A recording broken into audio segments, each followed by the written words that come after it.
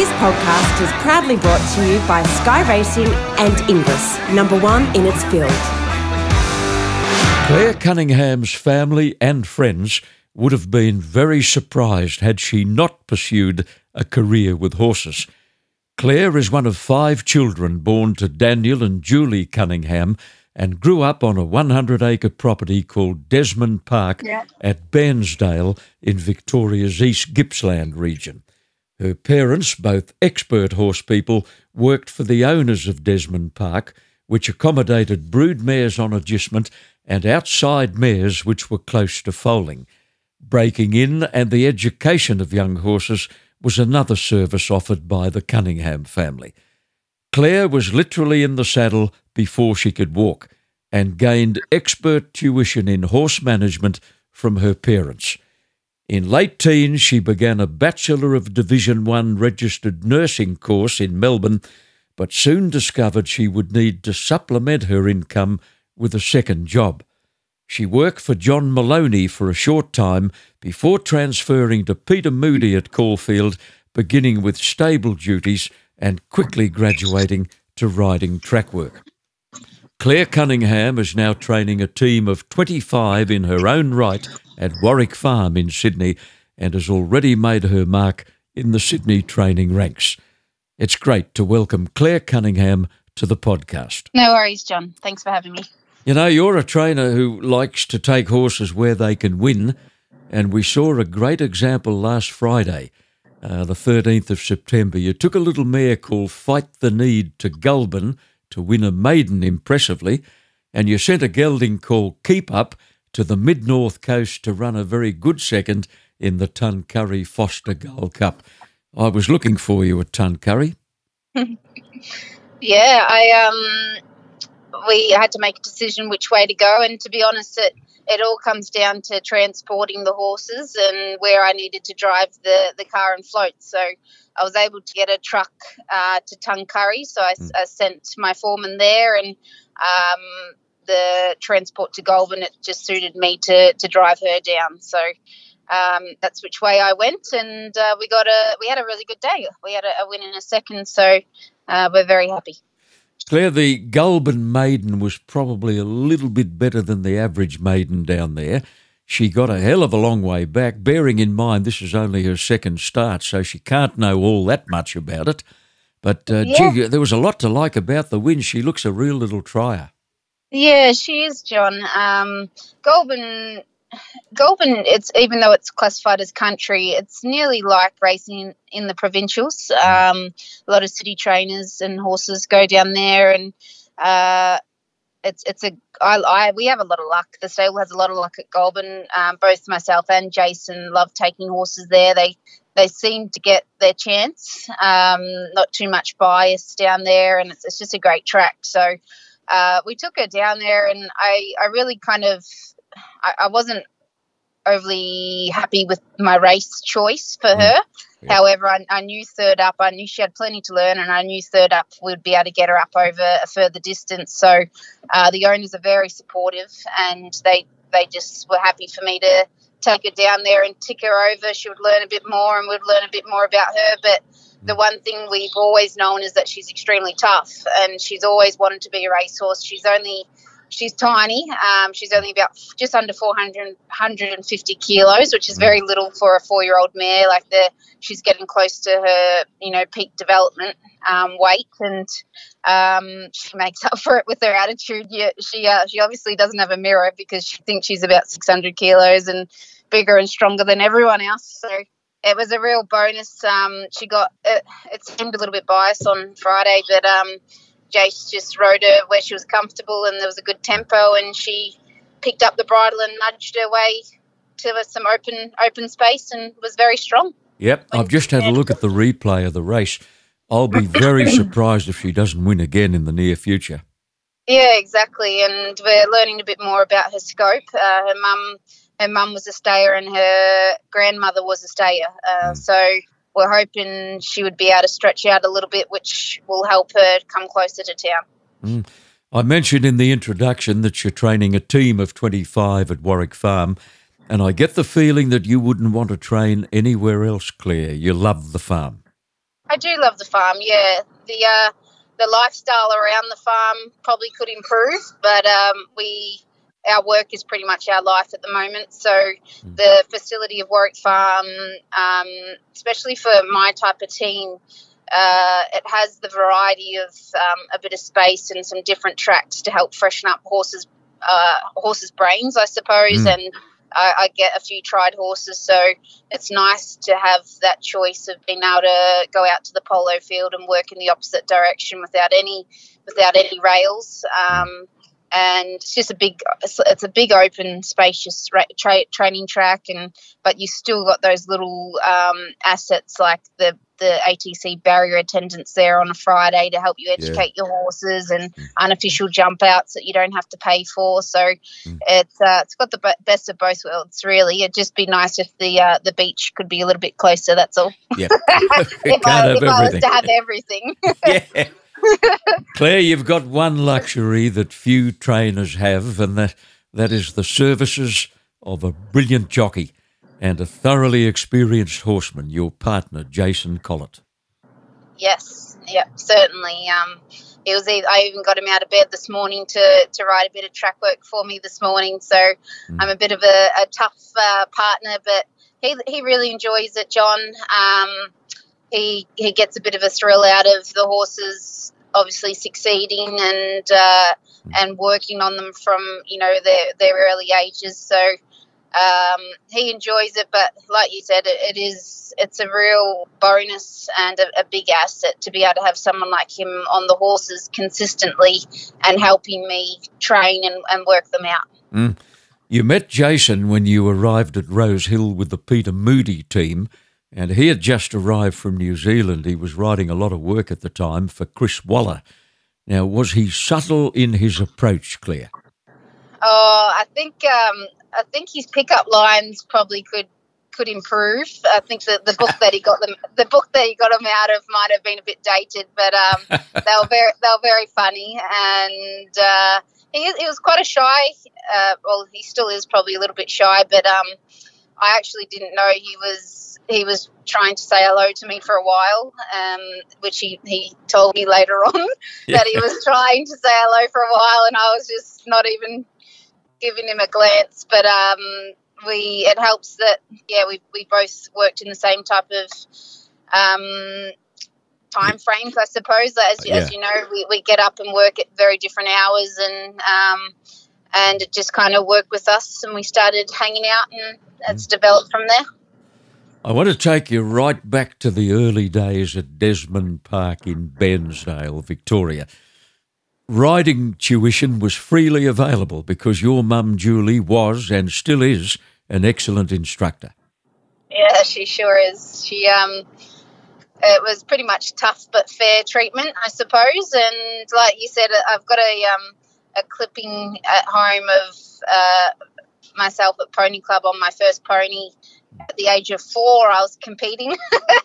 So riding without any assistant at the age of 4, but that was just life. Yeah, we were really lucky, so we had the choice of many horses, and that was our hobby, but it was also life as well. Like, obviously we were able to help mum and dad in their careers once we learned how to deal with horses and be around horses. My first job was to break in and educate horses. There was no working down at the local Macca's. We earned our money on the farm. So mum trained, or she educated pretty much nearly every kid in that district how to ride horses, and she's a wonderful. If she could, she would ride my horses of a track work in the morning, but we've put a bar on her, so she's mid-60s in age, and she would still run circles around most of the people that work in this industry. Dad was obviously a top horseman himself. He broke them in, he educated them, but to what extent has he trained racehorses in his time? In relation to what type of horses, or no, as he's raced horses himself as trainer. Yeah. He grew up in Melbourne, and his father and brother were racehorse trainers, and he used to work for them, and he met my mother at George Hanlon's, so used to ride and work for George Hanlon, but he's quite a stronger built gentleman, so he didn't do a hell of a lot of track work, but he obviously knew how to handle horses, and the Cuthberts and Richards family asked him to train in Desmond Park Stud, so they gave him a team to kind of take on himself, and he also had his own horses that he bred and raced himself as well. So he's just poked along now with a couple of breeding mares and any kind of race horses that once Mum and Dad educate them or break them in, they come up to me and we sort them out as race horses now. But he's just taken a step back now. Yeah, Mum and Dad broke in dozens of young horses, educated them, got them up and going, and if they were good enough, or if your dad felt they were going to be good enough, they'd go straight down to George Hanlon. And young horse, Clare, that I wonder if Dad ever dreamed the heights to which he would aspire when he walked out of the gate, was Diatribe, who went on to win a Caulfield Cup. Yeah, exactly. Being 4 hours away from Melbourne, any horse that kind of was going to be very competitive in the metropolitan circle, they did send it down to George Hanlon. But up till those stages, Mum and Dad did a lot of the groundwork and educated them, and before they got shipped off or sold for good money. So it was just the way that business functioned. Dad, in his own right, once he was training his own horses, we used to take them down to Melbourne and compete. There was a good horse called Bush Boss that won the Country Horse of the Year. So it's tough being that far away from the city, but we had our fair share of nice horses. At what point in your life did you decide to take up that nursing course? Well, Mum and Dad, I'm one of five, like you said, and Mum and Dad it was not much of a choice. We had to choose a career that wasn't to do with horses. So every one of us are educated and qualified in a different career line, and I seem to like the anatomy and physiology of the medical world. So I think I had a friend that was a nurse as well, and after doing some work experience, I was interested in that line. So it was kind of towards, obviously, the end of high school when we had to start making decisions about what we want to be for the rest of our lives. I thought nursing was a good start. So just obviously nursing wasn't I'm not the most academic person, so nursing wasn't an overly tough course to get into at the time, so it suited me down to a T. So I got into RMIT, which was nice, and started straight after Year 12. You graduated with distinction, and you worked as a nurse for another 3 years. Which hospital? I worked at Box Hill Hospital, in the public hospital. Yeah. You developed an interest in the cardiac and respiratory field at the time, and you mentioned to me once that if ever you went back to nursing, which is highly unlikely, that's the area that you'd concentrate on. Yeah, I needed to be stimulated with some intense kind of problems. So I've really liked the cardiac system and just being around, the intense situations where you needed to be thinking and always educating yourself. So I worked on the cardiac ward, and they offered me a postgrad to specialise and work for them, but at the time I wasn't ready for it. So if I was to go back, it would definitely be in that type of sector, or emergency, or ICU, or something that would keep me busy. Yeah. As I mentioned in the intro, you became a valued member of the Peter Moody team, and you rose through the ranks very quickly. And you must have created a big impression, because in May of 2011, he put you in charge of a 5-horse team to Brisbane for the carnival, and one of the 5 had a pretty high profile. Which one was that? Might have been Black Caviar at the time. Me. Yeah, I just finished the grad year of nursing, and I needed to make a decision as to what I do next. I suppose I knew I needed to venture out of Melbourne. I had been there for long enough, and Moody asked if I would like to take the team up with another staff member to Queensland, and it was a really, other than the fact that she was obviously a high profile racehorse. It was a really fun experience that I'll never forget. The time up there and the attention and the experience she brought with it.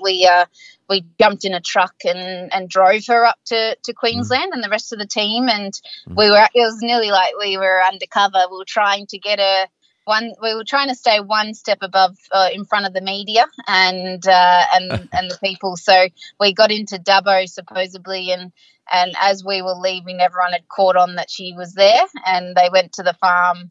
Just as we were leaving Dubbo, they all arrived at the farm to see her. So we kept on staying.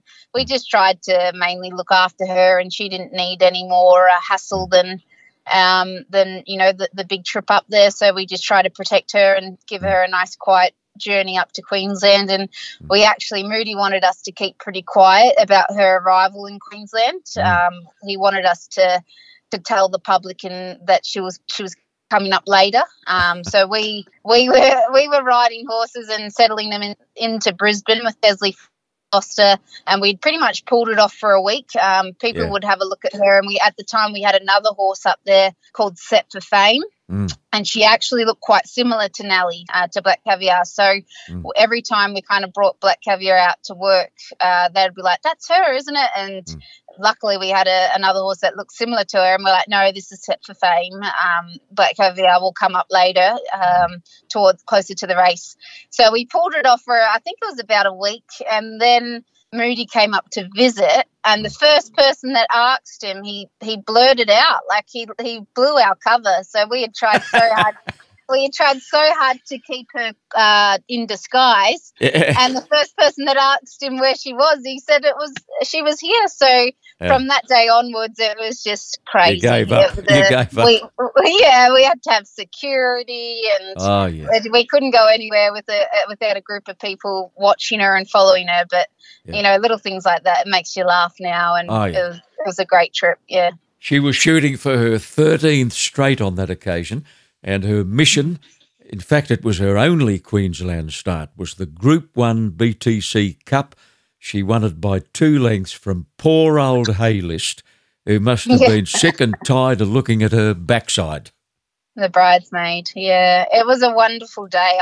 I'll never forget the crowd. It was the Doomben was just I couldn't see a spare piece of land in the whole race course. And I remember obviously they parade around the back of the race the grandstand there in their parade where they leg the jockeys up, and I was standing in the middle with Peter, and you looked around and it was faces and shoulders, just from as far as you could see.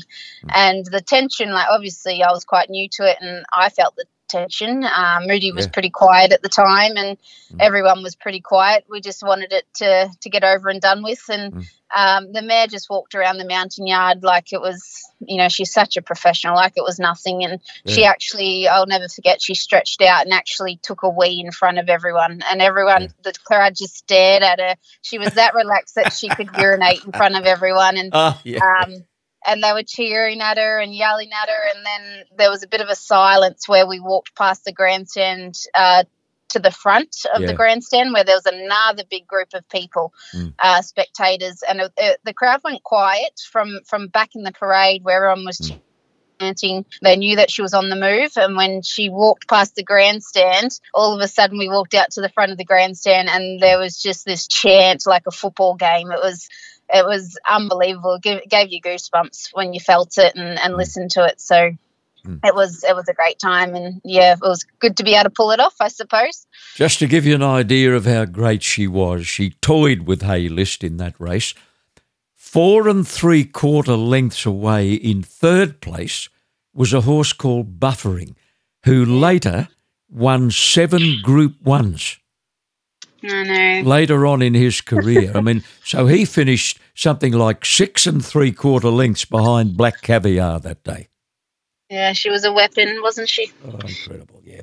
Claire, let's take a little break on the podcast, and we'll be back with you in just a moment. catalogue of almost 200 horses will be offered for sale at the final English auction of the year, the 2019 Ready to Race sale at Riverside Stables on Tuesday, October 22nd. All horses are 2-year-olds, broken in and prepared by experienced horse people and presented for sale literally ready to race.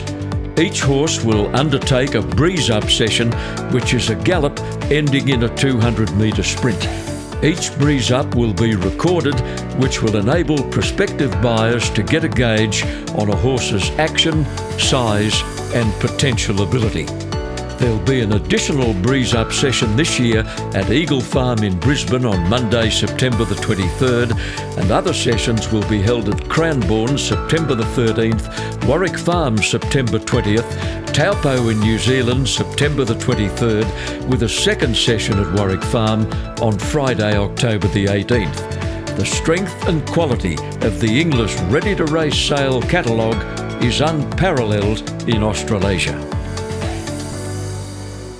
Well, Clare, when you got back to Melbourne, you were seriously contemplating a return to nursing.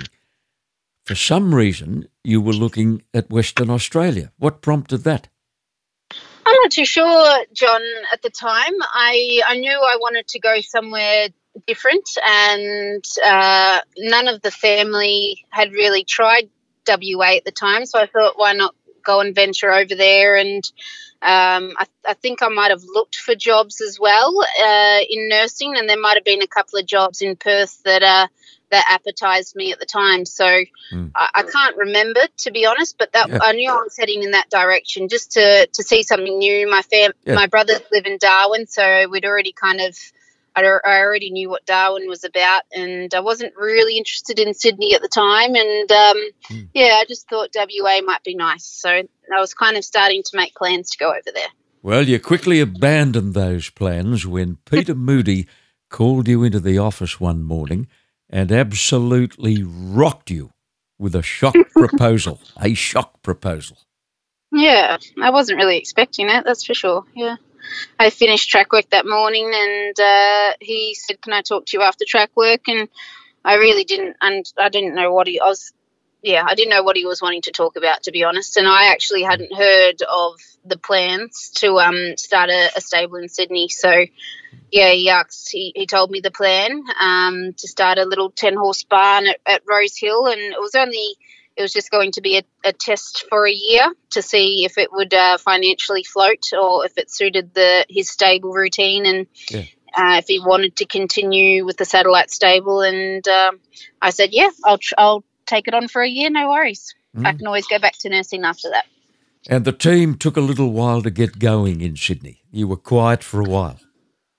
Yeah, it was quite frustrating and a bit emotional. We got up to Rose Hill and we had a full barn, but we couldn't break our duck for, I don't know, about 4 or 5 months, I suppose. We were running placings and it just didn't seem to be going that well with our success. So once I think Lethal Arrow won a race in town at Rose Hill, if I remember right, and that kicked us off. And we from that day on we held our own and were successful enough, and the stable, it worked out well from that day on. Yeah, I'm just looking at some of the horses to pass through your hands in Sydney.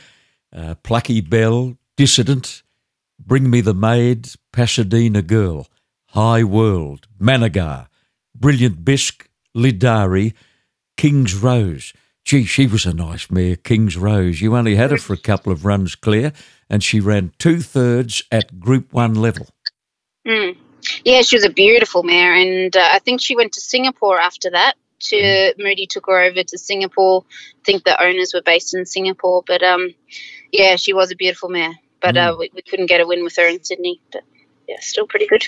And Dissident, what a lovely horse. He won 7 from 21, 2 million in prize money. He won 5 Group 1s, Dissident, and he has gone on to make his mark as a stallion. He actually spent a lot of time in Sydney, John. He's a beautiful horse. We had him from a a 2-year-old age, and very immature, and everything he did as a kind of 2-year-old, early 3-year-old was just raw talent. He didn't really switch on until he was kind of a late 3-year-old, and then he started to become a real warrior. But early days, he was just kind of running on his natural ability, and he was just very playful and didn't really take things that serious. But he was an amazing horse mentally.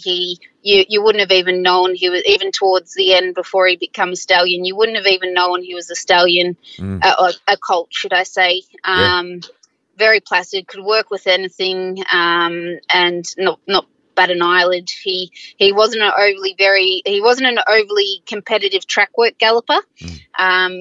If you didn't know him, you would have been worried with his gallops leading into his races, but Peter knew him very well, and he was. I've got a couple of his progeny now, and they go quite well. We're just being patient with them, knowing that he needed time, and I think these guys will be the same. There was one memorable day for you at Randwick during an autumn carnival when you saddled up 3 winners. Dissident was one of them, Pasadena Girl was another, and High World was the third. What a kick that must have been. It was a great day, yeah. I remember one of the track work riders that morning said, what's your best today? And I said, all 3 of them. And he looked at me and I said, well, they're all very good chances. And then, we got the first winner, which was wonderful. I think maybe Pasadena Girl might have been the first winner. She won the Group 1, and then High World won a Group 2. And I said, Dissident was obviously the horse that we wanted to win the most. He had obviously a stallion career lying on it, and I thought before the race, I'm like, we can't be this lucky, surely. And it was a wonderful battle between him and Wangina, I believe, and they battled all the way down the straight. It was just the battle of 2 warriors, really. It was they both had their ears pinned back, and Jimmy Cassidy rode him that day, and it was a wonderful day. It made me very proud. When Black Caviar came to Sydney to join your little stable for her final start, in fact, and her second crack at the TJ Smith, you got to lead her off the pony many times out in the middle there at Randwick. There's a little trotting and canter track behind the trainer's hut, and you were telling me that nothing could upset her, nothing could put her off her game. No pig rooting, no bucking, no kicking up. Her manners were just exemplary. Yeah, she was a lovely horse to have around the stable, as it's pretty well documented. She was a real racehorse. She just wanted to do her work. She wanted to be left alone to eat her meals and rest and just try to keep her as much of a horse as possible and leave her in peace, I suppose. And that's all she wanted. A lot of the horses, Peter Moody's routine was to trot horses off the side of a pony without a saddle on, and a lot of the horses loved their pony days, and she was one of them. She really enjoyed trotting next to the pony and having no weight on her back, and you didn't have to, sometimes you have to worry about your horses that are doing that, because it can obviously be a bit risky to let them go, but she was no worry. She's very professional. Now, Claire, it's probably unfair of me to bring this one up, but it's a bit of a hobby horse of mine. In the case of the huge stables, I'm talking about 180, 200 horses, as is the case with some huge Australian stables. The behind-the-scenes people who contribute to the well-being of horses sort of melt into the framework of the system. But in your case, where you only had 10 or 12 horses in work in Sydney, on behalf of Peter Moody, you were completely hands-on. You were technically the trainer. Peter Moody himself was in the same situation for several years when he was Bill Mitchell's Brisbane foreman and had great success on Bill's behalf. Now, I don't know how it can be done, but I'd love to see more official acknowledgement of the contribution of caretaker trainers. Look, I can't complain, John. I thought I was very well looked after. The hands-on approach that I was for Peter was a lot by my own choice. If I wanted to sit in the tower and drink coffee and be that type of trainer, I could have if I wanted to. Yeah. But Peter very much just gave me a free rein. So I thought my best work is when I can deal with the horses myself and see it for myself. I was still, and I still am. I'm still learning every day, and I don't feel like you can learn about your horse if you're not with them. So that even though obviously I probably increased my workload by 10, I chose to deal with them and be very hands on and be doing every afternoon and. But I felt the media and Peter Moody and the owners, they gave me appreciation, and I never felt that I was hard done by, and I was very lucky in that perspective. So it was all worth my while. Yeah, you've answered the question well. Mm-hmm. What did you take from 7 years with Peter Moody? Did he leave you with a legacy?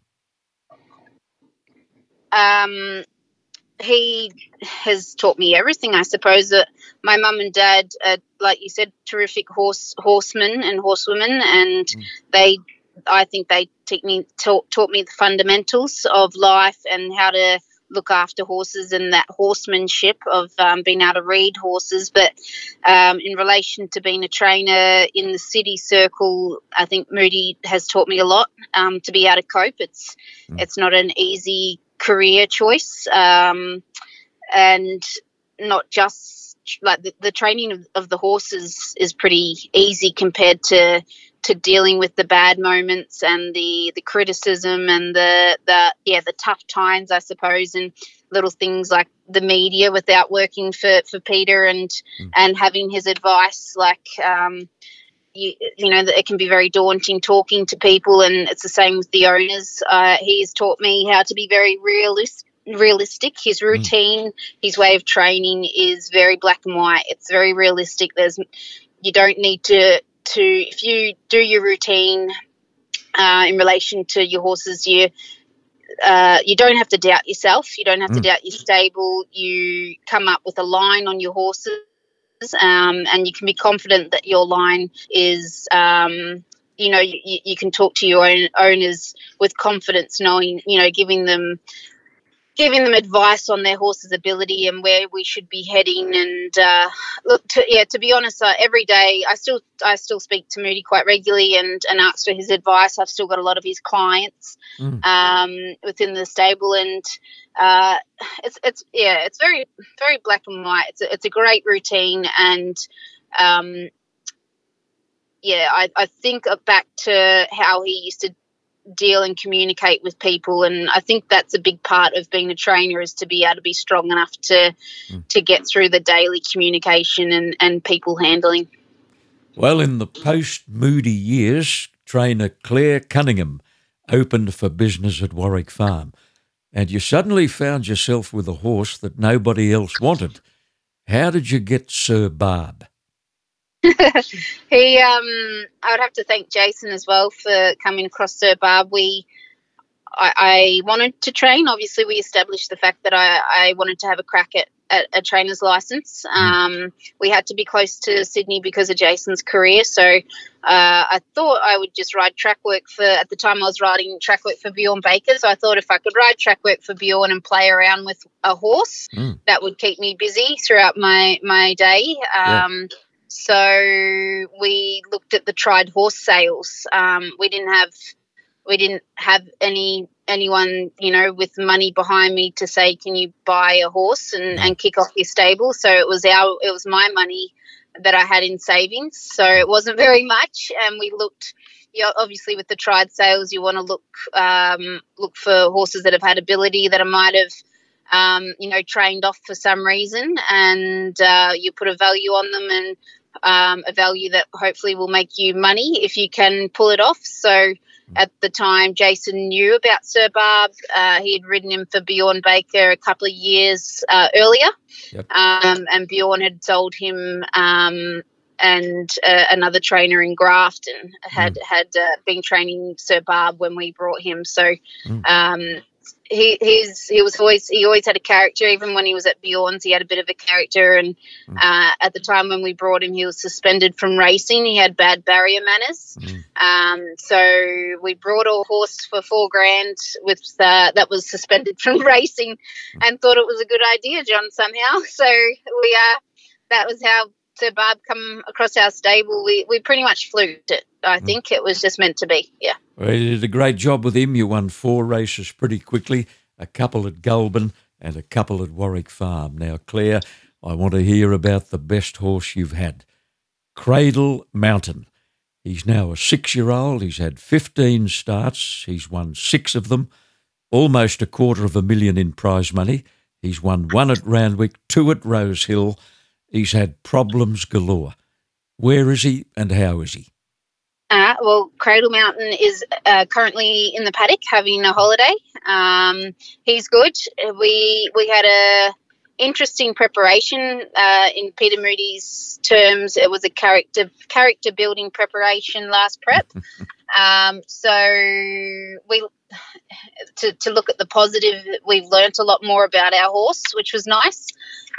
We probably did things that we wouldn't have had to do if things went to plan like they have in previous preparations. It's very hard to change things when nothing's going wrong. So things didn't line up. The plan didn't line up this prep due to little setbacks, and we were due to the setbacks. I went out of my comfort zone and attempted to see if he could win races over further than 6 furlongs, and he showed that he can compete over 7 furlongs. I would love to eventually try and see if he gets over a mile, because when we first had him early days before he started winning, we always thought he would be a middle distance horse, but due to the fact, like I said, that he won so many races over 6 furlongs early in his career, it's very hard to change what's not broken. Yeah. Well, Clare, I'm just looking at the clock and time's on the wing, so I'm going to quickly run through a few horses that you've had and a couple that you have currently. You were heartbroken when Just Shine went amiss. He'd only had 19 starts. He won 5 in a pretty short time, 3 of them in the metropolitan area, and he won 1 at Randwick one day, I recall, with Corey Brown on board over the 1,800 metres, and gee, hit the line that day.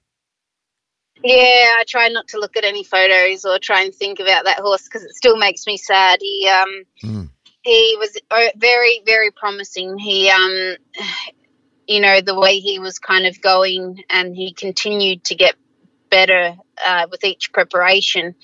In our stable, he would have easily won a group race for us. So it was sad. He did 2 very severe injuries in one go in his last start, and we just couldn't. We tried to rehab him, and he just couldn't come right. So at the moment he's retiring on a beautiful farm in the Central Coast. But yeah, very sad to have a horse with so much promise in a young developing stable and to lose him. But that's just the nature of the beast. Let's have a quick look at 3 of your current horses. You've got a horse there by the name of Big Parade. He's a 3-year-old. He's only had 2 starts for a win at Taree and a close second in a listed race at Eagle Farm in June. Where is Big Parade? Big Parade's currently in pre-training. He'll hit our stable in about a week or 2 to start full work.